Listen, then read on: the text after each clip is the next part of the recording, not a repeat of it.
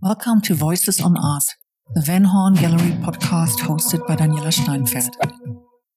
I'm Daniela, and this podcast is about my personal and also about a lot of other people's enthusiasm for art. Art can touch on all parts of life, and therefore we talk about all parts of life. I hope to get you on board and to tell you interesting stories you enjoy listening to. For our international listeners, the podcast will be held mostly in English. We're recording via the internet, so please excuse any glitches and sound quality. Episode 72, recorded February 1, 2023. Welcome, my friend Gil Bronner, passionate collector of contemporary art with his own private museum, Sammlung Filara, in Düsseldorf-Lingern. Gil is also head of the board of the Friends of Kunstpalast, which is the museum of the city of Düsseldorf, and he and his family support the arts, artists, and institutions in Germany as well as Israel. Hi, Gil. Very nice to have you. Hi, Daniela. Nice to talk to you. Gil, we know each other quite well, and to me it really seems that art is your calling. Great parts of your life revolve around art, and your circle of friends is mainly people from the arts, artists, gallerists, collectors, museum people, etc. You were born in Düsseldorf. Your parents already collected art of the highest quality. How did it start for you personally then? How did you grow up, and what was the spark that inspired your own collecting? Well, as you said, I grew up in a collector's family, which meant that I was taken to art fairs from a very early age. And being a normal teenager, I rebelled against it for a while, or I didn't rebel against it because I never rebelled against anything, really. I was a perfect child. Insofar as I was never punctual, that was one of my revelations. I don't know. What's the revolutions? Anyway, and I was more interested in music when I was growing up than I was in art. But of course, I was indoctrinated in a certain way, and I was always going to museums. But I started collecting relatively late. Mm-hmm. I started collecting when I was already over 30, which was a mistake because I could have bought great things earlier. Why did it take you so long? Was that the rebellion?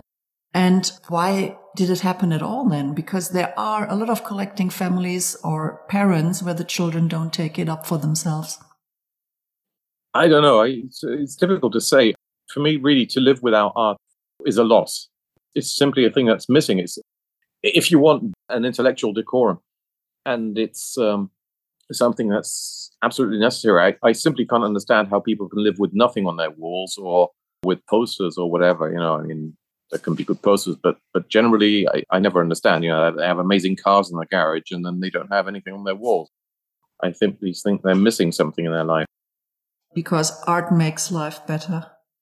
You can't really say that, especially not as a simple statement like that. But for me, it's an essential part. Mm-hmm. It's like all beautiful things, basically, I would say. And that means I'm reducing art to beauty, which I don't. It goes deeper than that. Yeah, it goes deeper than that, but that's very difficult to explain. And one probably would need a psychologist to explain all of these things more than one would need a theorist about art. Yeah, but probably you as yourself, you feel your impulses, you feel what drives you, what is the thing that makes you excited. So what made you then excited to buy this first piece of art, and what was it actually? Well, my first piece of art that I bought was in a Spanish gallery, and I forget the name of the artist again because my memory's gone. I'm saying it's post-COVID. Yeah, COVID. That was COVID, yeah. Sure. COVID is everything that you want to blame. Yeah, I bought that because it was something I was confused for a while. I wasn't really sure what I liked. Like I said, I missed out on a lot of good stuff that I should have realized, but I didn't. Like Kippenberger, I was studying in Cologne just as Kippenberger had his high time there, and that sort of went past me. And my first piece was sort of like a young, wild Spanish artist that was like a take on Cubism, but it wasn't really Cubism, of course, because Cubism was long past. But it looked like contemporary art. It looked like modern art, I would say. Yeah, and I liked it because I liked it, and I was happy to buy something because I was missing this element in my life. Oh, and what is that element?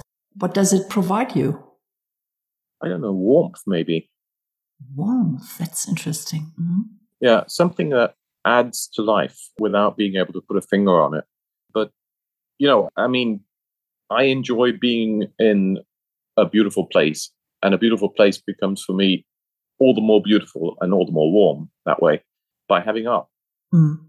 Something that touches you, something that scratches you, because it never has to be perfect. It always has to leave some kind of an itch, Mm. In one interview, you said that it's not about decoration. It is not necessarily about at least superficial beauty, that there is something deeper in it, but you couldn't put your finger on it. No, I think it's all of the above. Mm-hmm. It is decoration, it is superficial beauty, but it's also a certain intellect that emanates from the work. And these things are extremely difficult to explain on. But as far as I'm concerned, I would always say that you can discern good art from bad art, and you learn how to do that with time. And what makes art good or not is extremely difficult to describe. But I would always say that people that do spend a lot of time with art would always discern the good from the bad. And if you put 10 people that have a similar background separately in the same room with, I don't know what works, from 30 artists not of the same quality, I would think that 5 out of the 10 would choose the same artist. Yes. When you judge quality, it's not necessarily about what you like, but that you see there is something in it which goes beyond, as you said, just decoration, or just it looks like what has been there all the time already. Do you seek that challenge? Is that you feel drawn to works that you like instantly, or do they have to be a little bit more hardcore, a little bit more challenging, so you have to really work yourself into it? Yeah, I think it's more or less instant, actually. And instant can mean that it will occupy you for a longer time. Mm-hmm. That's actually what makes art good, when you still enjoy looking at it and thinking about it years later. Yeah, a lot of the art you own, you have to think about it because it's in storage. You don't see it. Yeah, that's true. Yeah. Yeah, that's a shame. That's very true. And post-COVID again, I forget quite a bit of the art that I have. Yeah, I should have more space to hang. Was that the main reason that you took this, really big challenge to build your own museum, to be able to show more of the art you own? What is behind that you felt the urge? Because it's actually a sharing. It's open to the public. Yeah, it's probably a severe case of insanity. Yeah, probably. Yeah, you want to show it, yes, and you want to share it, and you want to see it properly too. It's really difficult. I mean, it's a question that I ask myself most days. Yeah, why do this? And I get asked by my family also. But they do it themselves. Well, they do it themselves, yeah. They also sort of question my sanity. I don't know. Once you've done it, I think it's like many things in life that you do because you've told everybody that you're going to do them, so you do them. Like a friend of mine was telling me that he said he was going to go to the North Pole, and he said it so often that he basically went. Not because he really wanted to, but because he'd said it so often. Okay, so you think it's like a perpetuum mobile. Once you started it, you can't stop it. That's probably true, yes. That's also the thing about the collection. Unless you run out of money, which is something that happens quite often to a lot of collectors, you sort of continue buying because you also feel that you want to make the collection whole. I don't think anybody ever said, that's it. I've now reached the goal. I've got the whole series and that's it. I don't need any more.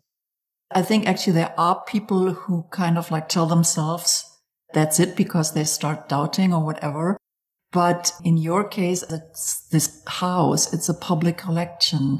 It is, yes, part of the cultural landscape of the city, and it's growing all the time. So I think suddenly you have your own passion, you have all of that, but suddenly also responsibility comes into it. I feel that I'm being subtly manipulated by you. You mean because I think, yeah, keep on doing it. Yeah, no, I have no intention of stopping right now anyway. But on the other hand, I don't want to force my children to absolutely continue. I think that all the things that you make people do are not necessarily clever. even though it is part of the cultural landscape. Then we come back to the question from the beginning, because you are the child of your parents who collected. You don't want to force your kids into that. I wasn't forced either, yeah. Yeah, exactly. And so each who goes into collecting in a profound way has to find a reason for themselves, or there is some inner spark why you do it. Yeah, it's more of an inner spark than a reason. Because, like I said, I've never actually met anybody that says, the reason I collect is because in memory of my grandmother who used to paint or whatever. I don't know. Nobody's ever told me a reason. I haven't ever been able to tell myself. So I don't know. Maybe we should do a survey. The reason why you collect. If it's real collecting, there is everybody I know who has it's an inner sense. Yes. It's a passion. It's a possession sometimes. Yeah, it goes much deeper. You said in one interview, for example, that you think that collecting is something very, very human, that some people start collecting those little soccer players' images, or some people start collecting stamps, and other people collect art. Yeah, everybody is a potential art collector. It's just a question of the wallet. No. Yeah, that's true. But there is, the wallet can be smaller and bigger. And you are especially known that you collect really in a wide range from, yes, names we all know, from famous artists, but also from really young artists. And as far as I can judge it, you never collect with your ears. Yeah, I wouldn't say that, because I hear from other people that this is that is good. You listen to people, but then you look at it yourself. Yeah, of course I always look at it myself. I've never bought anything without looking at anything. No, of course. But you can't say that you're away from other people. No, you're not an island. I just thought that you don't work with a consultant. You just choose, even if it's a very young and unknown artist, if you think it says something to you, you just still choose to collect it. This makes the collection a very unique collection. And also, it's important, I think, that it's based in Düsseldorf, because there are connections to Düsseldorf. Oh, absolutely, yes. Yeah, and I always thought that I was in Miami a few years ago, and I wasn't really very thrilled.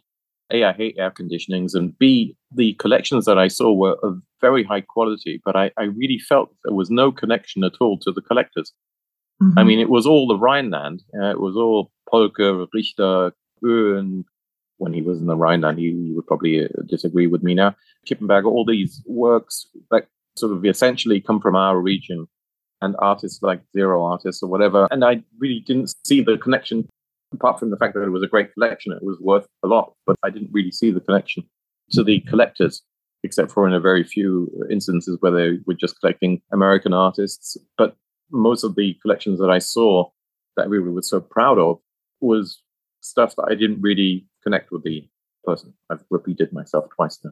Sorry about that. Yeah, I mean, that's the same in many museums, that you see abstract expressionism everywhere, that you see all over the world mostly, or at least in the Western countries, you see a certain canon, which is very challenged right now. I mean, this canon is challenged and it's going to be changing. And are you also, as a person, as a collector, developing and changing and learning? Yeah, developing always, I would say. Changing, not necessarily. Maybe my collection has become more diverse. I was acutely aware of the fact that, or actually I asked my curator to find out how many female artists opposed to male artists we had. And at the first count, it was something just over 30%. I would have sworn it was 50%. And now we've moved up to over 40%.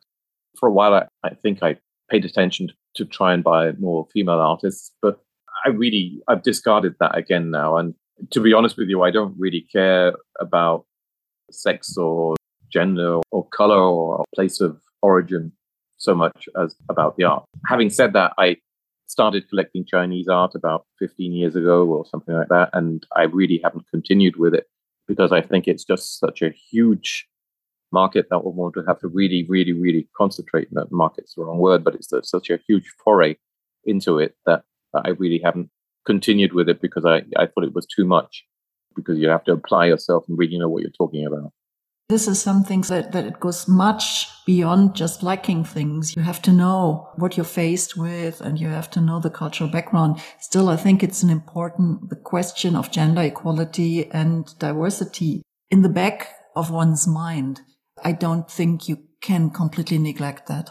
Yeah, no, I don't know, but what I have to say is that I buy the vast majority of the works that I buy from galleries. Mm-hmm. If I buy something from an auction, it's never an artist that I haven't seen in a gallery before, mm-hmm. to 98%. Basically, that's my limitation, I would say. Either artists that belong to the Academy in Dusseldorf that are younger that haven't joined a gallery yet, or artists that are in some gallery that I see. And where do I see galleries? I go to the large art fairs. I used to go to the smaller art fairs, but simply I don't have the time to do it now, nor the energy. And that's my limitation, I guess.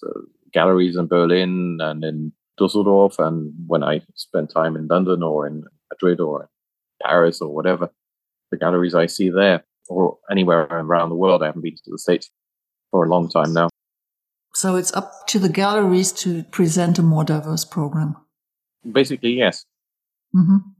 Which I think they do, actually. Yeah. Mm-hmm. But you're also the head of the board of the Friends of the Kunstpalast in Düsseldorf.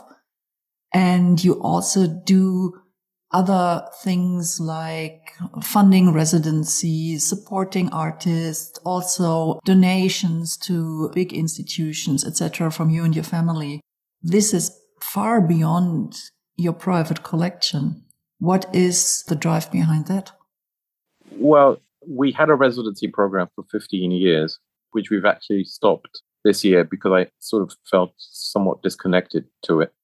And I also felt that I was overstretched. Mm-hmm. Not so much only financially, even though it was quite a bit of money, but it was the fact that I simply feel that there should be somebody else also chiming in or doing something else and doing other programs.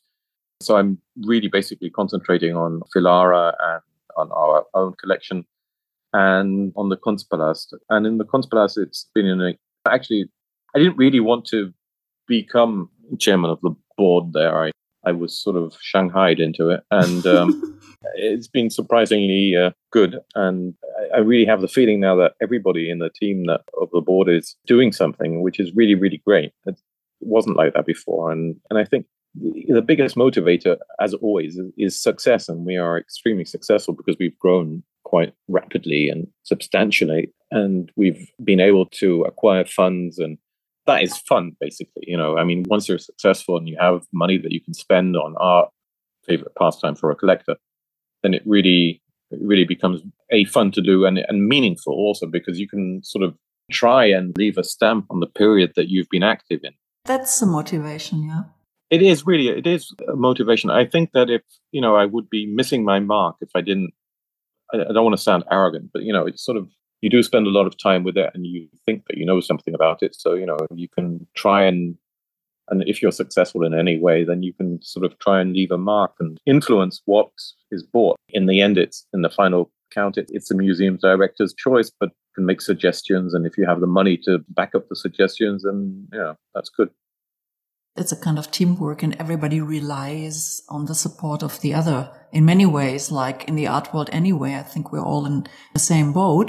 But watching you for a while now, I find it really interesting that the idea of being part of a community, the idea of also supporting this community as well in Düsseldorf as, for example, the museums in Israel, that goes far beyond any private endeavor. So that was something I was always curious about, because there must be something where you think that art can give something to people, art can give something to society, which can't be given by other things, other luxuries, other entertainments. Yeah, I think it's essential. And I think what sort of worries me, or doesn't worry me, but what I would like to achieve is to have a higher participation in art. Israel is sort of like a byproduct because it's the home of my mother and my wife. And my parents have been supporting the Israel Museum substantially for quite a while. And I feel connected. But it's not really as important for me as Düsseldorf as my hometown. And in my hometown, I feel that I really want to make a difference. If I can, I want to sort of get the whole city to support the museum. I encouraged a co-relationship with Fortuna Düsseldorf, with our local football team that for some weird reason I'm a big supporter of. And, I want to have the city feel connected to itself. And it really is saddening because I feel that Düsseldorf is, I've said this so often before, I feel stupid repeating it, but I'll say it again for your blog, because I really feel that we are an epicenter of art. If you sort of draw a line around Düsseldorf, 50 kilometers circumference, you'll find so many world-class museums and so much, so many great operas and ballet and concert houses. And it really is a shame that this is not actually seen further than the local region.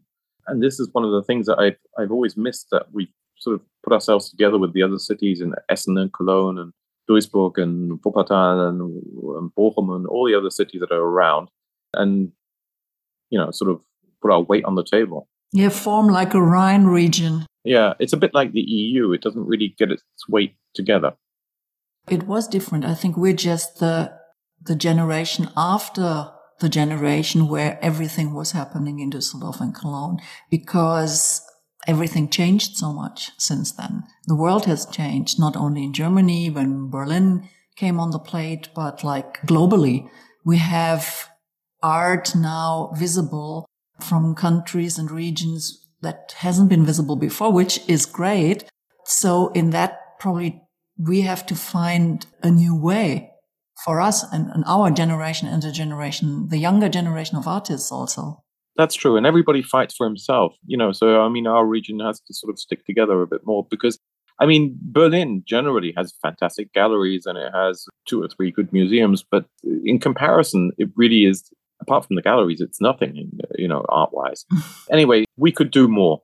And to achieve that, that's what I'm trying to do in my little part here for the Kunstpalast. Yeah, and with your collection, you also, in Velara, you put a lot of the exhibitions, the change in exhibitions, which are not necessarily from your collection, you put in the hands of curators. And you had a chief curator for a long time, and now a new chief curator came, and you really trust those women with what they're doing and leave them really to it, which is also unusual, I think, for a private collection. No, I don't think so. I wouldn't say that. If you see my friend Steffen Hildebrandt in Leipzig, he does exactly the same, and Kai Zehn does exactly the same. Everybody's involved and everybody says, yes, I like that. And no collection is done without my go and without my knowledge. We do discuss everything ahead of time, but obviously the implementation and the ideas come from my curators, and I'm happy about that. And I can't do everything. I have this day job also. You have enough work, you say yourself, you anyway can't show it all, but still you chose to invite other artists or to have curated shows and all of that, which are not necessarily part of your collection. So what is the aim behind that, or why do you do that? Yeah, apart from a few shows which were made up almost entirely out of artists that weren't part of the collection, but that would be about 10% of the shows, I would say. The majority of the shows did have a connection to the collection. It's just to show the novel, to juxtapose the existing with the new. I don't know. Yeah. I wouldn't say that we're any different from any other house. We're a bit like a Kunsthalle showing different works, except that some of the works come from the own collection. It's true. Still, it is privately funded, so every endeavor has to be paid for privately. I think that this is quite a big commitment. Yeah, it is. Yeah. Remind me, and I'll stop. I know you won't. I just want to clarify also for people that probably are listening that these things are not to be taken for granted. No. And we were taking 10 euros from visitors before. And I thought that was a fair price and people would be happy to pay it. And it was a barrier and a lot of people didn't come and see us. And now we've changed to pay what you wish as far as taking for granted. As it turns out, people are much more generous than I thought because we generate much more money than we did before, about 3 or 4 times as much. Because simply more people come, and then people are actually happy to pay once they've been, or when they come in, or I don't know, generally when they leave. That's very nice to see. Yeah, and that's also an interesting reaction. So if you have a rule or you want to force people, they're not really happy about it. But if you say, hey, it's up to you, they become more generous. Yeah. That is something which could also probably be a recipe for bigger things, to give people more freedom to choose in certain things. Yeah, it's an idea for an upbringing also. I mean, it's liberal. Yes, and it liberates and it shows trust into the people, And so they probably come up to that trust. They will be up to it, which I find really interesting. You just mentioned the collection of your friend Steffen Hildebrandt in Leipzig. Yeah. As far as I know, actually, for you to really go into your own collectorship, you had to first leave Düsseldorf and get into it in Leipzig. Is that true? Well, yeah. I mean, I had to be in Leipzig at the time. That's when I started collecting. I didn't have to leave Düsseldorf. It was just a coincidence that I was there. I probably would have started collecting if I'd been in Düsseldorf too, but I would have concentrated on other things primarily. Oh, okay. I had this theory. It was like this, sometimes it's just like that. You step out of your upbringings in your hometown and then you find your own way and then you can come back to it. Perhaps it was that, but I don't know whether I wouldn't have Flügge werden, is the German expression. Yeah, no, but I don't think so.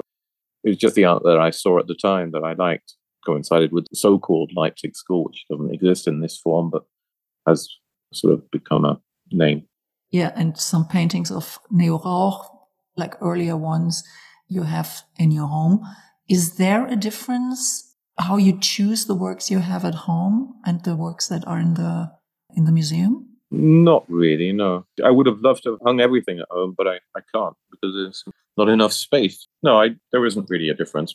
Sometimes you buy things and you think, oh, there's going to be this show like for the work by Alison Katz, which was, I think it's a whale. I'm not entirely sure. And I thought about breathing water, drinking air when I bought it. And I thought, oh, this will fit well in the next show. But generally, we don't buy for home or for some things. When my wife chooses with me, which is more often than not nowadays, she always wants everything for home. Yeah. I thought just, you have some like favorite pieces that you like to see like every day at home and you don't want to put in storage. No, it's not like that. No, that was just my theory. I mean, there's a lot of stuff that probably if I saw it in the storage, but artists that really haven't succeeded that well and that are in storage, if one was to look at things purely economically, one would say it was a mistake to buy it. These are the ones that are, you say, so sell it, just take up storage space. But I really don't see a reason in doing it. I like the works generally, and success influences the way you look at things. Yeah. If the value increases, you generally have a good feeling about it. But still, you said in another interview that you see that investment discussion or people that buy art for investment, you have a particular opinion about that. Yeah, no, I do. I've never bought purely as an investment, but I've always said that I've never disconnected myself from the idea that it is an investment after a certain amount of money that you have bought. And if something seems too expensive at the time when you're buying it, then don't buy it because, sometimes it's just ridiculous. Yeah. And I look at the front pages of certain auction houses and you see all these artists that you've never heard of before in your life, even though you spend a lot of time in galleries and museums and whatever. And you think to yourself, what is it? There's a hype about something which is going to be gone in 2 years or 3 years. And it'd be completely crazy to buy it. And still it's sold. And it's still sold. But I think often if you look at it 5 or 10 years later, then you'll see that it's not really held its ground. Or it just destroyed the career of an artist. Often, yeah. Young artists. The hype. Yeah. Yeah. That can also happen that you're hyped up and then you're pushed down again. And that is very difficult for a career. Yeah. Yeah. And you don't have the time and the chance to develop your work properly because art sometimes just need times to come really into its full power. And it's not necessarily when you're 22, except you're Frank Stella or so. Was he famous at 22? Oh, well, he did some of his most brilliant work at a very, very young age, yeah. He did the shaped canvas works at a very young age, the works which he got famous with. Beautiful what I like most about him. So that there are those exceptions, those people that are very, but very hype young. was a different thing at that time. Oh yeah, there was just a group of men, a couple of men and a couple of men that had galleries or were dealers. It was not comparable to today. It's a completely different discussion. Yeah. I think so. And if I may ask, so you're not selling work? No. That's what you told me. You never sell. No, I sold 2 pieces just to prove to myself that I could actually make money if I sold something. And did it work? No, I made money, but I spent it immediately. Actually, I didn't spend it immediately. I spent it before I had it. On art. On art, inevitably. So, as you said, you don't buy for investment and you keep everything you have in your collection and you are not ever flipping anything. No. I don't think I would be successful at that. If I look at the auction magazines, I rarely find works that I've bought. It doesn't worry me at all because, like I said, I often think that it's a long-term thing, and B, I have no intention of selling anyway. So, yeah. But the only thing that I ask myself is whether I should not sort of get rid of some things that I see somewhat more critically today, or whether I should just leave them in storage, or then I think to myself, if I sell it, I'll just get half the price of what I paid for it, and what's the point in that? I don't know. It's a difficult discussion. I've talked about it with my team often and my family, and I really don't like the idea of selling anything. Mm. But perhaps I should. Maybe it would make sense to clear up things. I mean, the collection, as far as I can see, and as you also said, the more you see, the more you learn, the more your knowledge develops. So the collection must have developed in the past decade. Theoretically, yes. Yeah, but only time will tell insofar as whether I have really learned something or not. Yeah, but could you pin it down? Do you see differently now in a way? Like when you first had your first Leipziger Malerschule paintings? Actually, those I like very much still. There are some works, I don't want to name the artists, but where I bought it and in retrospect, I look at it and I think the view was somewhat superficial and the works are a bit superficial. So what does the work have to have now that intrigues you? In some ways, I don't want to name the artist. It makes it more difficult to keep this anonymous, though. But I won't name the artist because I think that's very, very horrible to do that. And I always find that also it's kind of a hurting thing to do when large collectors sell off, simply junk off their art. And I feel really bad for the artist because it's, and this is basically the last thing that they needed in their career. They're not succeeding and then they get sold at junk prices. And then, that really kills them entirely. It kills all their motivation. Mm-hmm. Yeah, no, but it's a quality in the work that basically I don't see, which I thought I saw. Yeah, but what quality do you see or do you feel when you think, yeah, that's great, I would like to have that? Like I said, it's impossible for me to describe. I don't know. I would make a shitty gallerist. Yeah, for sure. Yeah, I'd buy all the stuff myself. Yeah, actually, sometimes that's really tempting. Yeah. It's quality as far as content or the way something is made. I saw you looking at work, and I always had the feeling it's not a pure intellectual process. It's more than that. Well, there is no such thing. You can't separate gut feelings from intellectual approaches because a gut feeling is nothing else but your brain telling your body what to react to. Everything goes through the brain. Don't you think so? I mean, unless you close your eyes and touch a sculpture, there's no other way that you can, and even that goes through your brain, of course. Well, as far as I know, there is a science about that. Actually, the gut, the colon has as much nerve cells as the brain, and that has kind of like its independent brain, and the two communicate together. So I think, I would say the whole organism is involved. Oh, really? Oh, that's interesting. I've heard people saying that you're thinking with another part of your body, but which I won't. Yeah, but that's a different one, probably. Yes, but I've never heard anybody saying you're thinking with your gut. If we reduce thinking just to thoughts in words, oh, this is good, this is great. Yes, then you don't think with your gut. You call it instinct. Yes. Yeah. But all these thoughts are I mean, everything is neurologically mechanical in a way. And then if you have bought it, is there a moment of satisfaction that you now know it's mine? Yeah. Or is it already on to the next No, thing? there is a moment of satisfaction. No, yeah. The moment of satisfaction gets eaten up very quickly when you think about how you're going to pay for it. Yeah, but that's just a consequence. What I really liked once is you were asked that somebody said, like, when by buying art, you're supporting young artists, and you said, no, it's not a support. Support is something else. It's kind of like auf Augenhöhe. Yeah. It's like an equal deal. You know, I get something and they get something. Yeah, absolutely. No, I agree. I don't like the German word is Mäzenatentum. It's a supporter of the arts. It's like charity. Charity, and it isn't charity. And to say that one is charitable, unless you think that the work is shit that you're buying, and you buy it anyway just to support the young artist, which once or twice I might have done. But generally, I've only bought things that I found good. And otherwise, I've made excuses not to buy it. Because the artists have done their work and they get paid for their work. Yeah, absolutely. Mm-hmm. So this is not charity. Exactly, yeah. No, you're getting something. Yes, exactly. I think that's an important discussion because very, very often it's about like us supporting and the poor artists and what do they do? But I think the most honest way is just to say, yeah, you do something and somebody else buys it. Yeah, absolutely.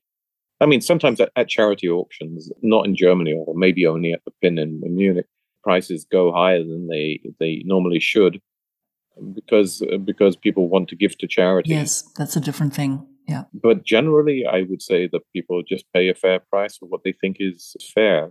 Either they want something desperately, or if they want, buying established art, or if they buy from young artists and they pay whatever the young artists ask.